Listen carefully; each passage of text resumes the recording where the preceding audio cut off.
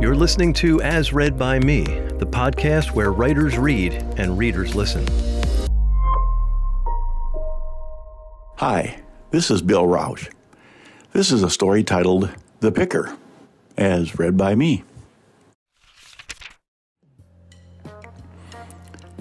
Clayton grew up on a patch of worthless red dirt in Alabama. His old man split when Clayton, the oldest of 7, was only 10. By the time he was 14, his disgust for his no-account sperm donor dad was so intense he despised all authority. Teachers, police, even his ma. So he dropped out of school. Then his ma, struggling to raise her other 6 kids halfway proper, kicked him out of the house. It wasn't long and he fell in with a gang of hoodlums. Oh, it was small-time stuff at first. Mom and pop quickie marts, snatching old ladies' purses. Yeah, even home break-ins with cheap stereos and cheaper jewelry. And just like that sperm donor dad, 14-year-old Clayton started drinking. 10 years, the judge shouted. 10 years for his first and last bank job. Clayton was only 22, and he didn't know it at the time, but those 10 years would be the most instrumental 10 years of his life. Literally instrumental.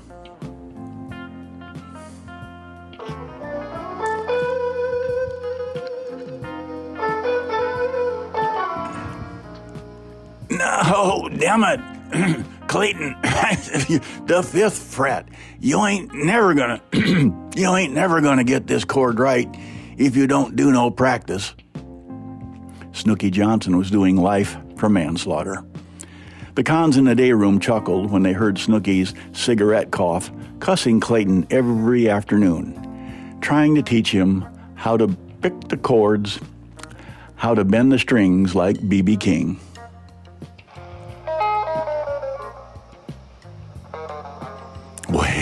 Well, after 2 years with Snooky, Clayton, he finally had it. All those hours in the day room picking and bending, they finally paid off. Snooky leaned back and took a drag off his camel. Clayton was as good a picker as any he'd ever heard. Hell, maybe even better than himself.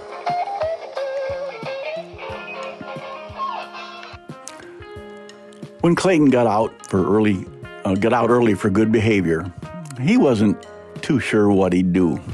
With no skills or education to get even a halfway decent job, Clayton did the only thing he was really good at. He took his guitar out to the street and he played. Well, he pretty much drank up whatever quarters and dimes folks tossed in his hat. But then, one night, sipping whiskey all alone in a honky-tonk, the bartender walked over. Clayton, you'll see how empty this damn joint is? Guitar player just up and quit last week. Walked out on me. And I need me a new one.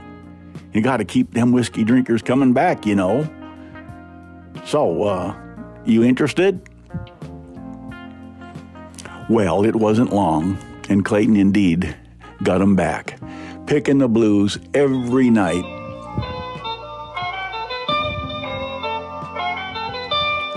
With his tip jar always full and whiskey shots lined up by the teary-eyed drinker, oh, life was good. Clayton's picking helped those lost souls.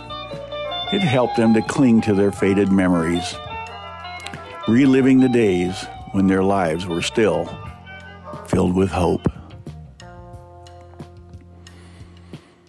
It was raining that Saturday morning when the landlady called 911. She had gone upstairs to check on Clayton when he didn't come down for his coffee. 31 years of whiskey and honky-tonk smoke finally caught up with poor Clayton. The EMTs didn't even bother with their siren.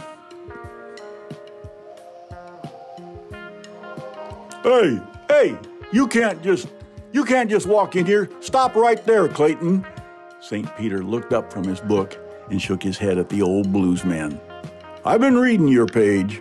We got no room up here for the likes of you. Clayton just stood there, looking back at the bearded gatekeeper. Then, without a word, he turned to leave, his guitar slung over his shoulder. He had hoped, even prayed those rare times that he went to church, that folks up here wouldn't be so quick to judge a man. Hold on there, good and faithful servant. Clayton turned around. What the fuck? Don't you say that word you're thinking.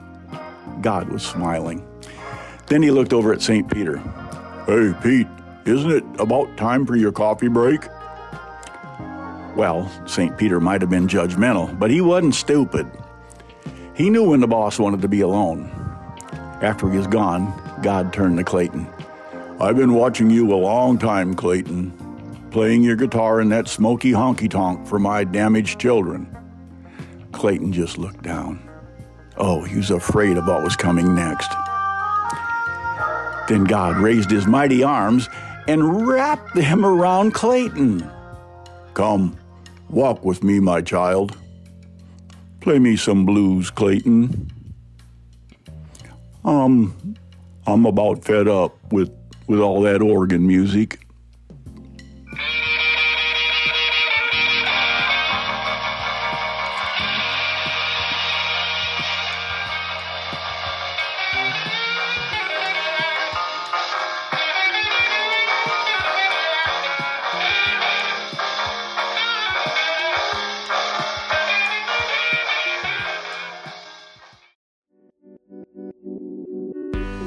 Thanks for joining us. If you're listening on a podcast app, please hit the subscribe button to be notified when we release future episodes. For more information about the podcast and the authors, visit asreadbyme.com. You can also find us on Twitter, and you can stream video versions of the show on YouTube and Rumble. If you're a writer and would like to read something on an upcoming episode, send an email to writers@asreadbyme.com.